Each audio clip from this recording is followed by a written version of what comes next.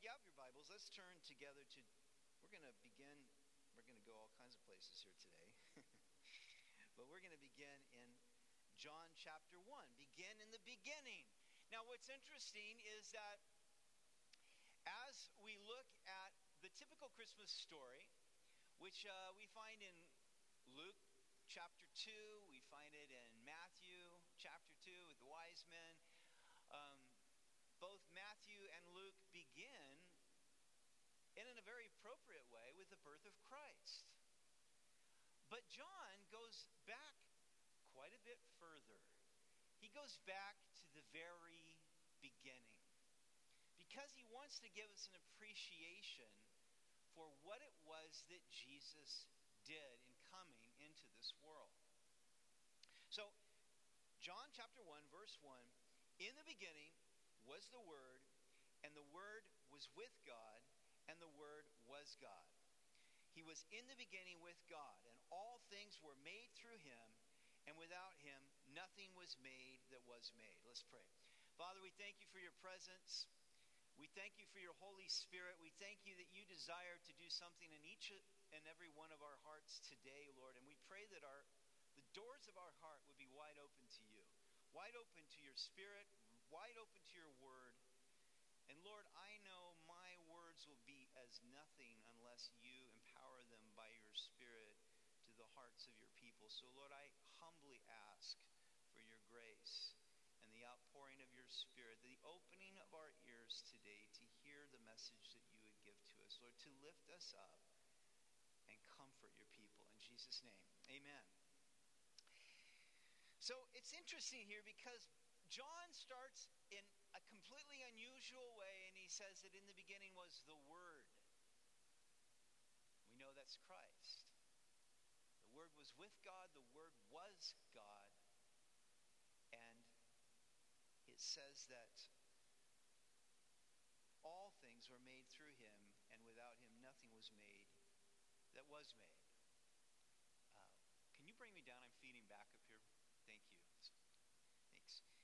The word in Greek is, and I will talk louder if I need to. So, the word in Greek is the word logos, and it speaks of that which you speak. But it not only speaks of that; it speaks of the idea behind what you speak. And this was the word John used to speak of who Christ was. He was God. He was with God. He was the only begotten Son of God, and God used him. He was the creating agent. All things were made through him.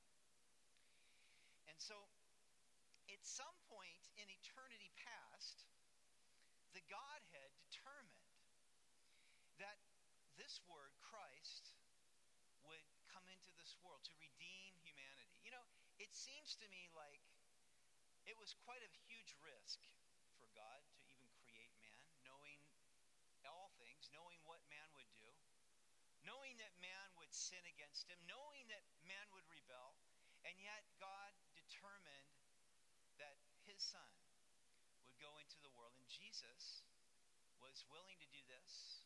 He knew it from the beginning of the foundation of the world that this would be the requirement to redeem a sinful man. You know, in one sense, it's kind of cool to know that God knows everything about you. He knows everything you've ever done. He knows everything you ever will do. And he still loved you, and he still died for you. Amen? And that's the God that we serve.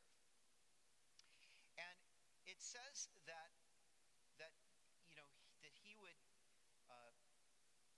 come and he would become flesh. And this revelation began very early on. God began to give little signposts along the way. One of those was in Genesis 3:15. No sooner did man sin. You know, Eve took the fruit, gave it to Adam. He said, yes, sounds good to me. I will eat it. Sin came into the world, and God shows up. Of course, Adam and Eve are hiding. And God says, ultimately he says to the serpent, you know, everybody's passing the buck, right? Adam is saying, look, the woman you gave me, Lord, she ate, and then I ate. Everything was fine until you put this woman here. And then she says, the serpent, he deceived me. And so the devil, so God points to the devil and says, okay, because you've done this, the serpent, he said, I will put enmity between you and the woman, and between your seed and her seed, and he shall bruise your head, and you shall bruise his heel. And so right there, God begins to set the stage for what would happen. That the woman's seed would bruise the serpent's head. Now, normally, every other place in Scripture, whenever the word seed is used for a person, for a descendant of somebody, it is always speaking of the seed of the man, like the seed of Abraham, for example, the descendant of Abraham.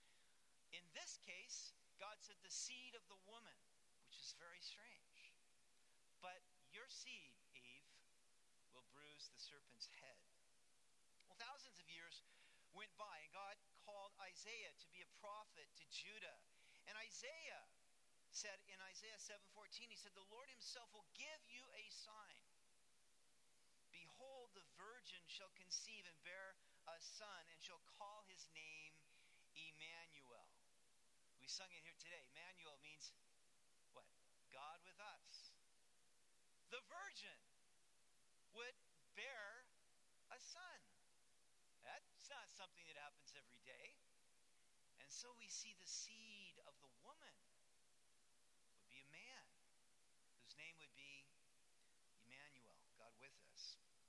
Isaiah went on to prophesy. Isaiah 9:6, he said, for unto us a child is born, unto us a son is given, and the government will be upon his shoulder, and his name will be called Wonderful, Counselor, Mighty God, Everlasting Father, Prince of Peace. Of the increase of his government and peace, I love this, there will be no end. Upon the throne of David and over his kingdom, to order it and establish it with judgment and justice from that time forward, even forever.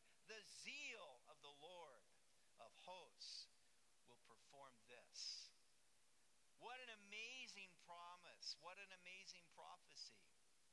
One that showed that this one who has come, the Messiah who was to come, the one who would sit on the throne of David and be known as the Son of David, was no ordinary child, was no ordinary human.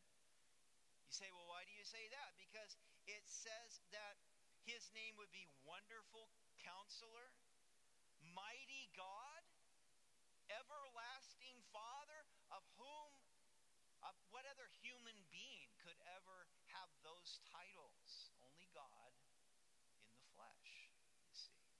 A son born, the Son of Man. And he would inherit the throne of his father David, and he will ultimately be the one to sit on that throne, to govern in righteousness and holiness and truth forevermore. How many of you can say amen? How many of you would like that administration? It's coming, folks. It's coming sooner than we think. I'm convinced of that. And so it's interesting that in Isaiah's mind, the birth of Jesus, his first coming, the first advent, as we say, the second advent when he comes to establish his kingdom, they're all in one prophecy because they all are centered on the person of Jesus Christ.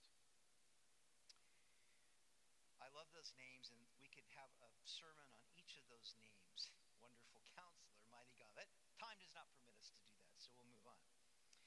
Over 7 centuries went by, and then one day, the angel Gabriel paid a visit to a young woman, probably 15, 16 years old, living in a little village called Nazareth. Her name was Mary. She was pledged to be married. All her life she was planning her life. But God had other plans. I've heard it said that if you want to make God laugh, just tell him your plans. Because we have our plans, and that's fine. The Bible says that in his heart a man plans his course. She was planning her wedding and all of this. But the Lord determines their steps, right? The Lord determines our steps. If 2020 has been nothing else, it has been that we might have all kinds of plans, but God ultimately has say at the end of the day. Amen? And things don't always go the way we think. And that would be the case here with Mary, because one day the angel Gabriel shows up at her house.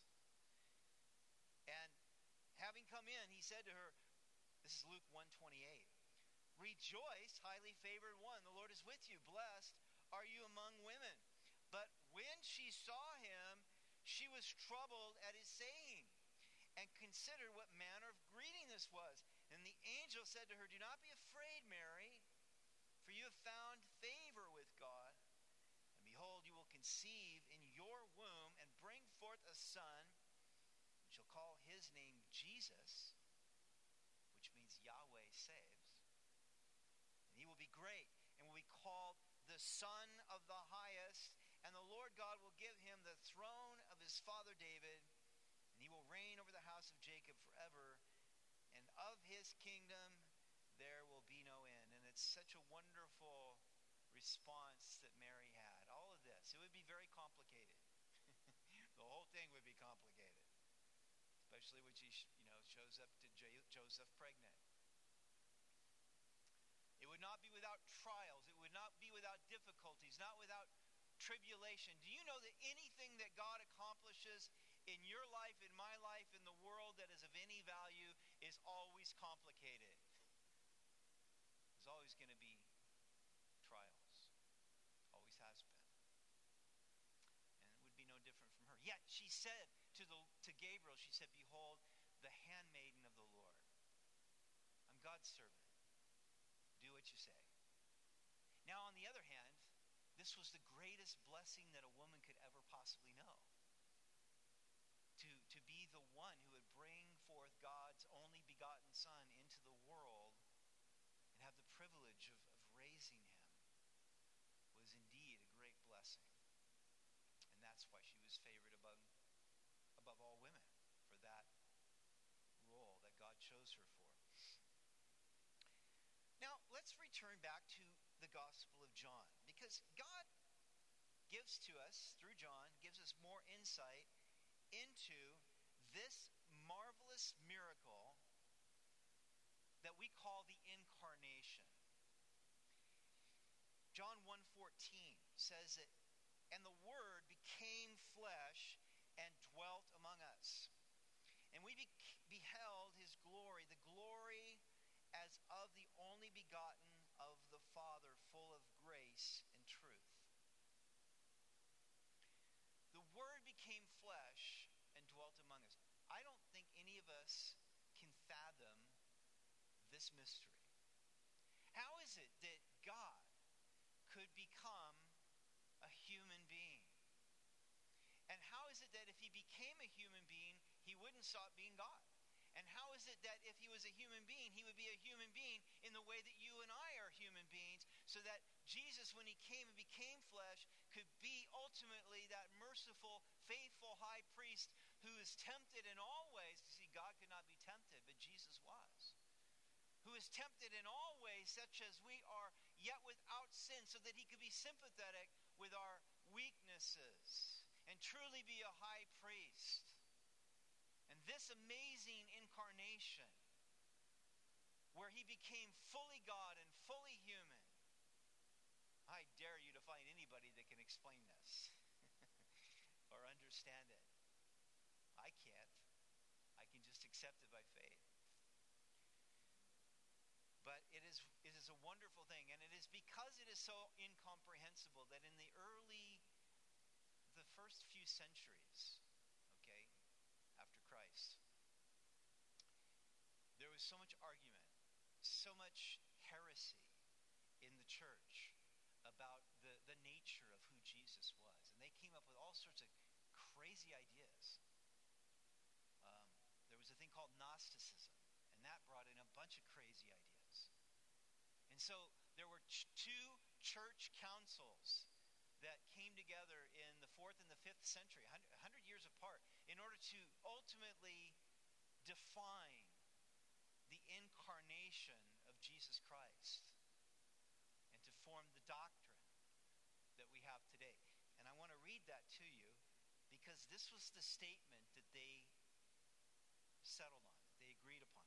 Jesus Christ, the only begotten Son of God, begotten before all the ages, and of one substance with the Father, was made flesh through the Holy Spirit and the Virgin Mary, making him truly God and truly human, possessing two natures, which are not confused or changed or divided or separated.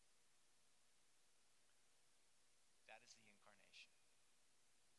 It's a miracle. It's an amazing thing. And I don't know why, folks, but the Lord has just had me on this note for the last few weeks of the amazing mystery of what Jesus did and what it cost him. Because it cost him for eternity. He's still a man. Did you know that? He's still the Son of Man. He still has a human nature and a divine nature. And it's incredible. And he did it for you and he did it for me. That's how much he loves us. So the Apostle Paul gives us a little bit more insight into this amazing mystery. In Philippians 2:5, he said, is speaking to the church, speaking to people in the church, people like us, people that don't always get along with each other. He was trying to say, hey, you guys, listen, if you have any consolation from Jesus Christ, then hear me out. Let your attitude be like this. And he points to Jesus. He said, have this mind among yourselves, which is yours in Christ Jesus, who though he was in the form of God, did not count equality with God a thing to be grasped, but he emptied himself by taking the form of a servant, being born in the likeness of men, and being found in human form, he humbled himself by becoming obedient to the point of death, even death on a cross. You understand that this, Jesus knew it was a package deal from the beginning. He knew that this all would be required if he was to save and redeem mankind. And he did it willingly, and he emptied himself.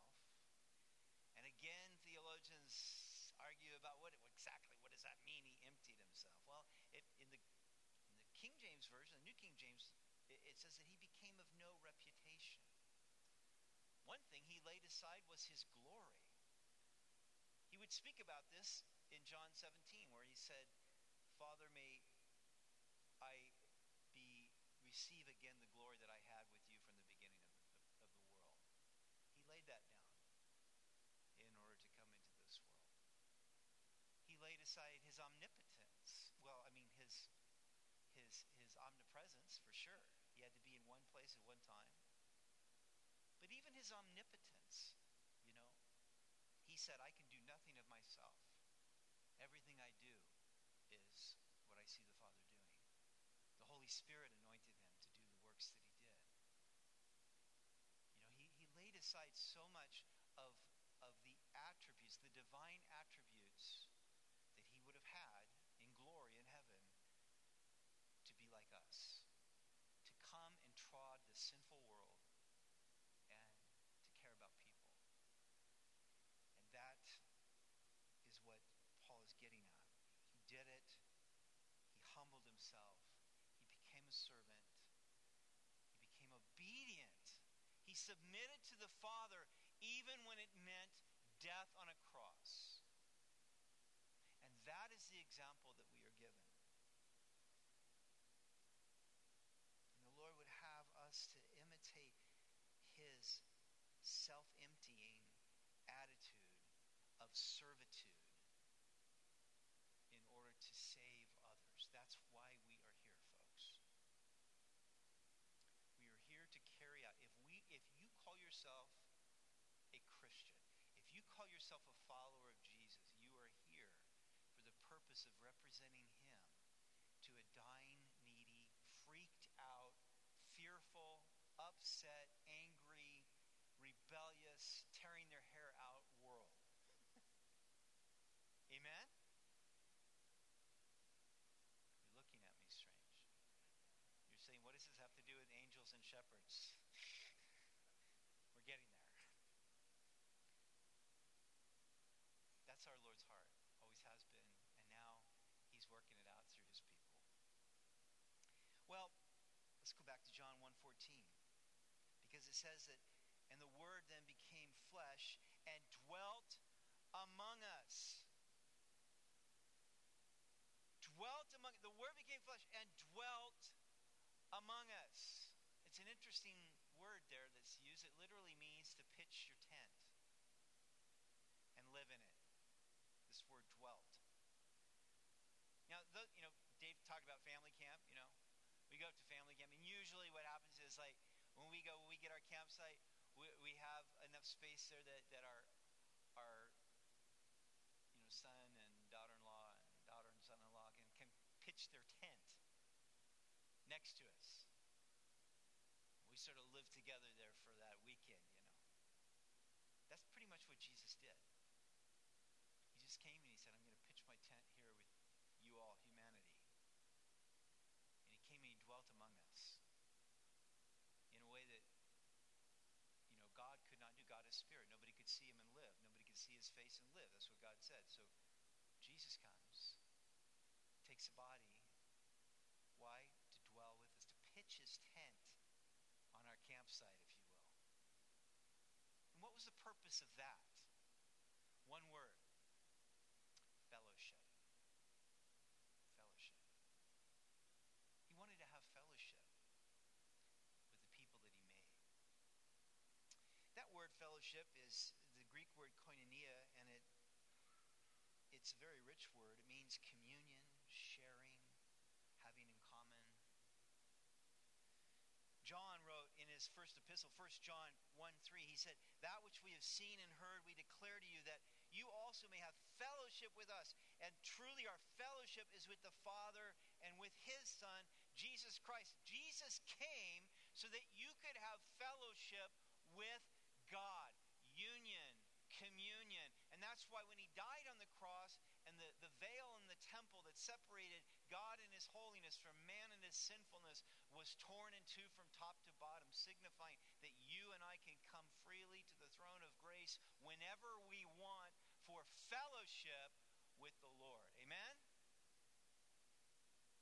I don't know about you, but when you really grasp that reality, and then, of course, not only did he come to just have fellowship with those 12 men and the disciples that followed him during the time that he was here on earth, but then before he left, he said, it's better for you that I leave, because if I leave, then I will send the Holy Spirit here, and he will be with you for all time. And I will be with you even till the end of the age. How? By the Holy Spirit. And after he rose from the dead, he breathed on his disciples and he said, receive the Holy Spirit. And now the Holy Spirit came in them to dwell in them. And then he said, now wait until you receive the promise from the Father. And then on the day of Pentecost, after Jesus had ascended to heaven, he has sent the Holy Spirit to come upon them, to empower them to be his witnesses. And Peter said, this promise is for you and for as many as the Lord shall call. That's us. And the whole point of that is that fellowship is continuing with us through the Holy Spirit. In fact, Paul would say, here's the mystery. Christ is in you, the hope of glory. Amen? The Spirit of Christ is in every born-again, believing Christian. And when you understand that, you know that you are never alone anymore. You have the fellowship of the Father and the Son and the Holy Spirit forever. Amen? And he said, I will never leave you. I will never forsake you. And folks, when you understand that, you can walk with God in joy and peace regardless of what's happening in this world. Amen? And I would say to us that probably some of us, maybe one, could afford to spend a little bit more time in the Word and in prayer and a little bit less time watching the news or on social media. Anybody?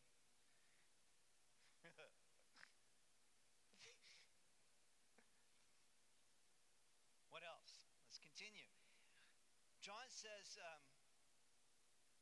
Word became flesh, dwelt among us, and we beheld His glory, the glory as of the only begotten of the Father. John was an eyewitness. He was there on the Mount of Transfiguration when suddenly Jesus, his face was shining as bright as the sun, and his clothes were brilliant white. He was there. He saw His glory for Himself. But then He was also there for all the miracles, the feeding of the 5,000 with 5 loaves and 2 fish, the man that had been born blind, and Jesus gave him sight, opened his eyes so he could see. The raising of Lazarus after he'd been in the tomb for 4 days. John had seen all of this and said, man, there's glory there. Let me tell you, nobody has glory like this guy. We beheld it for ourselves. The glory is of the only begotten of the Father. And then he says, full of grace and truth. That's perhaps the greatest blessing of Christ's incarnation, is that when He came to reveal the grace and the truth and the mercy and the kindness of God. Because God had been misrepresented by the religious people. They had messed it up. I thought God was just angry with everybody. No. The God of love, who sent His only begotten Son, who loved the world, everybody in it, everybody that thinks differently than you do, than me. God loved the whole world that He gave His Son. And Jesus came to demonstrate that. Full of grace, full of truth. Grace is getting the good you don't deserve. Truth is simply that. It's the truth of God's Word. The ultimate truth. The eternal truth. And if you read a little bit further, John 1:16, he said, and of the fullness we have all received, and grace for grace. For the law was given through Moses, but grace and truth come through Jesus Christ. Moses brought the law. The law was good. God gave the law through Moses. It was good. It showed the righteousness of God. The 10 Commandments, those are good. You look at that. Anybody that would practice the 10 Commandments would be a good neighbor to have. Nothing wrong with that. The problem was man's failure to keep the law of God. He couldn't. He was weak. And so the law that was intended to demonstrate the righteousness of God and to help people to live according to that righteousness ended up being a curse and brought death to people because they were cursed by the law, condemned by it. So Jesus comes and He brings grace, getting what you don't deserve. Grace for grace. So He gives you grace to be able to believe in Him. And then once you believe in Him, He gives you grace to be able to live according to His will. Grace for grace. Multiplied grace in our life. Amen? That's what Jesus came to bring.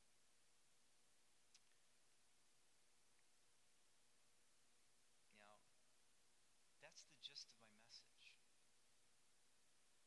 I know I didn't talk a lot today about the Bethlehem Inn. I didn't talk a lot about the shepherds and the angels showing up. Wonderful stories. The Christmas story is a wonderful story. I've actually left you some space. You see, you got a few more days. And you're going to come together, perhaps, hopefully, come together with your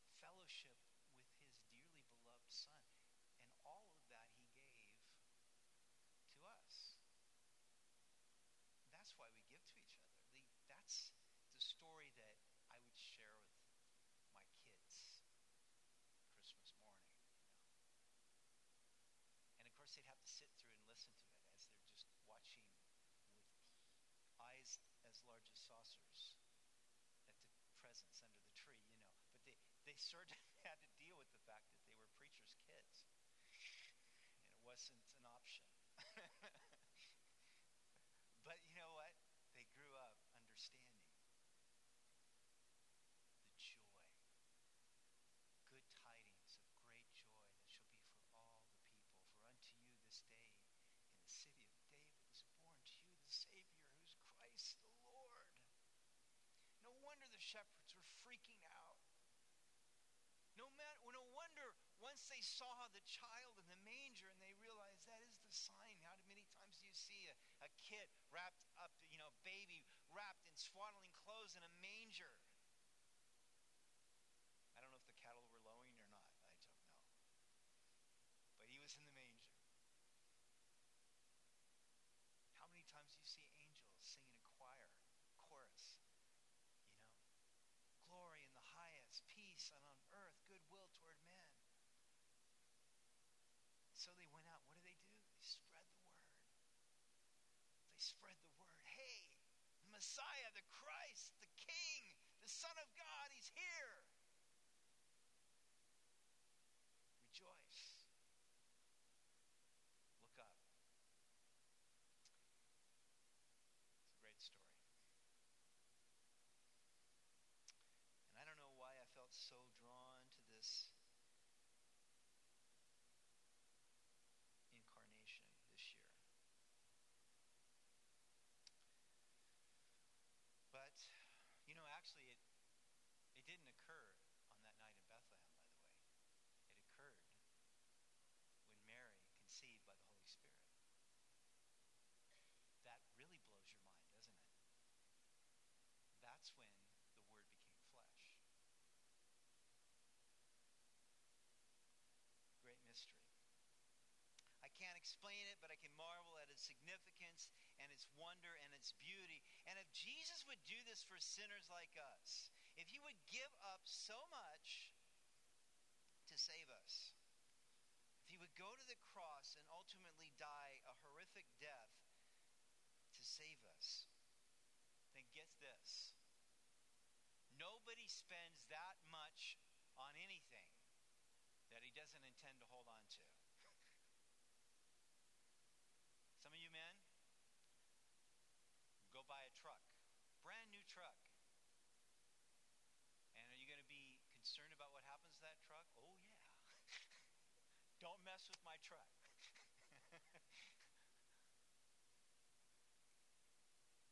And the same thing is, you are the treasure of the Lord.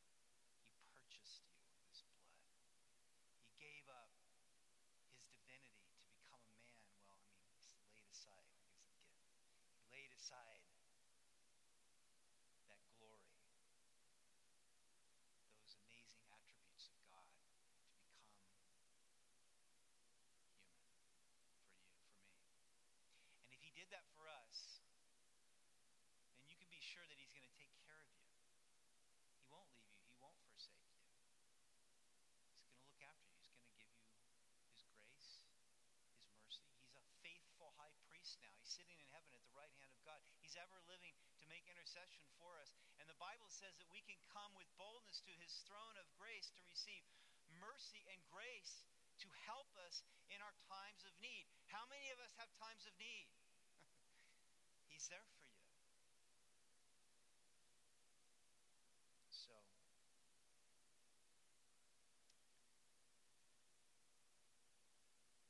he won't allow a virus we can't see, a government we don't trust, or an economy we can't control to wipe us out. Amen?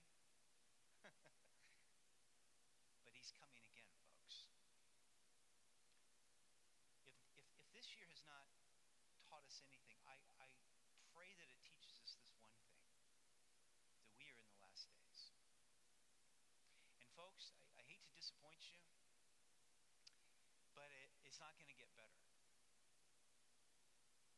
Not if you believe the Bible. I believe this virus will pass and we'll get through this, but this world is winding down. And it's becoming exactly what God said would happen. And it's exactly the kind of world that Jesus will come into when he makes his second advent. So my word to us is, look, when the outlook is bad, try the uplook. Remember that you're here for just a season. You are pilgrims here. We're not to be surprised by the fiery trial, Peter said, that has come upon you as though something strange has happened.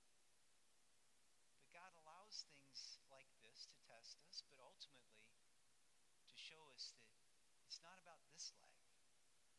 It's about the one who is coming again and being ready to meet him. And that's why Jesus said, when you begin to see these things happen, when things begin to just come, wind down, and people call good evil and evil good, and darkness seems to be prevailing, then look up, for your redemption is drawing near. That's my hope, that's my prayer, is that we do that. Because he's coming again, and of the increase of his government and peace there will be no end. What should our response be to these things? I think there's two questions we must ask ourselves. First, have I personally invited Jesus Christ to come and dwell in me? All of the prophecies regarding Christ, his willingness to empty himself, to become human, to die on the cross, to save us from our sins, all of these things are meaningless to us if we do not receive him into our hearts by faith. We do not invite him and say, Jesus, I need you to save me. Come into my life. John said in John 1:12, as many as received him, to them he gave the right to become children of God, to those who believe in his name. Have you received him? Do you know that your sins are forgiven? Are you ready to meet him if he comes back today? Folks, we've never been closer to the second coming of Christ as we are right now. And are you ready to meet him? Do you love his appearing? Well, if you've received Christ, you can say yes, yes, yes. And that's the first and foremost thing. If you turn from your sins, if you say, Jesus, I trust you, forgive me, come into my life, then the Holy Spirit will come in. He will testify with your spirit that you are a child of God.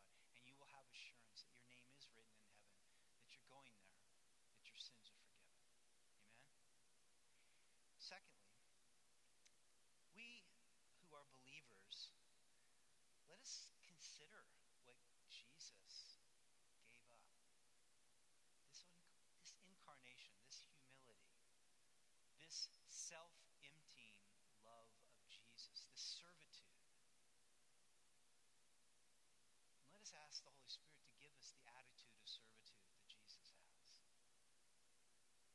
Because as long as the Lord keeps us here in this world, in this life, as long as we're sucking wind, okay?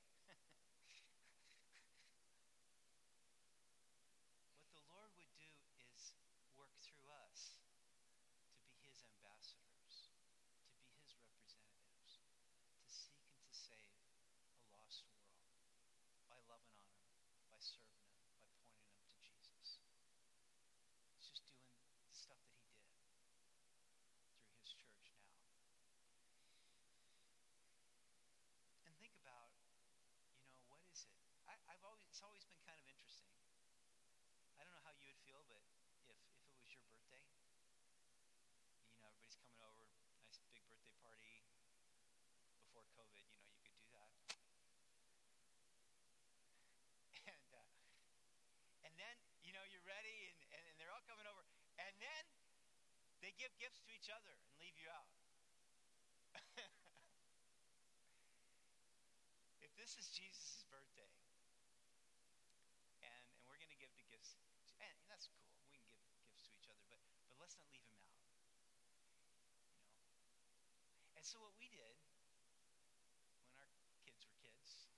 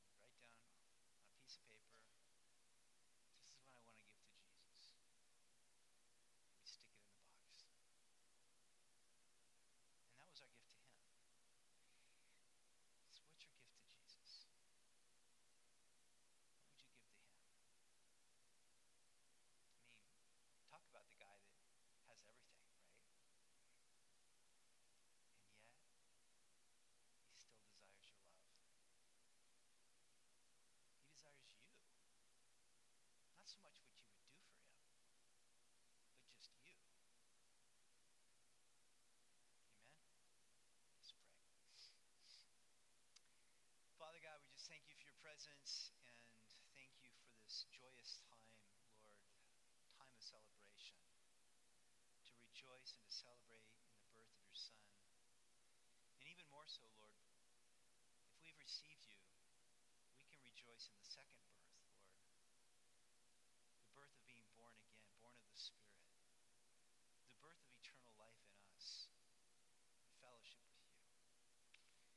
And Lord, I pray that if there are any here today that have not yet personally opened the door of their heart and invited you in, that they would do that today.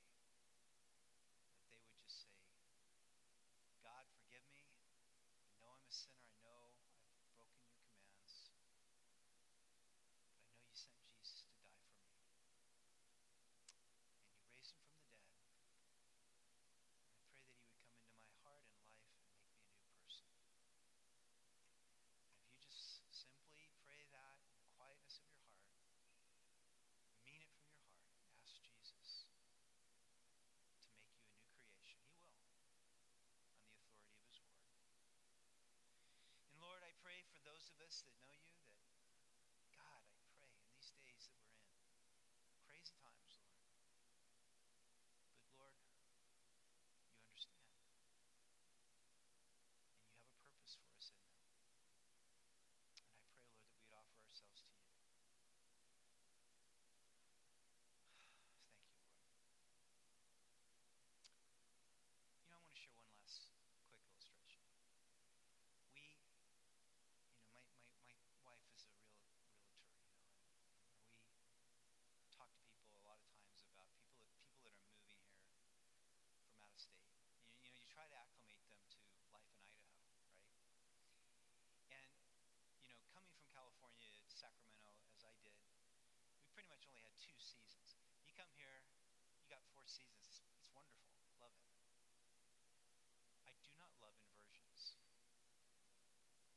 And I try to explain to somebody what an inversion is. And it's just like you're just sucking really super ice cold, foul air.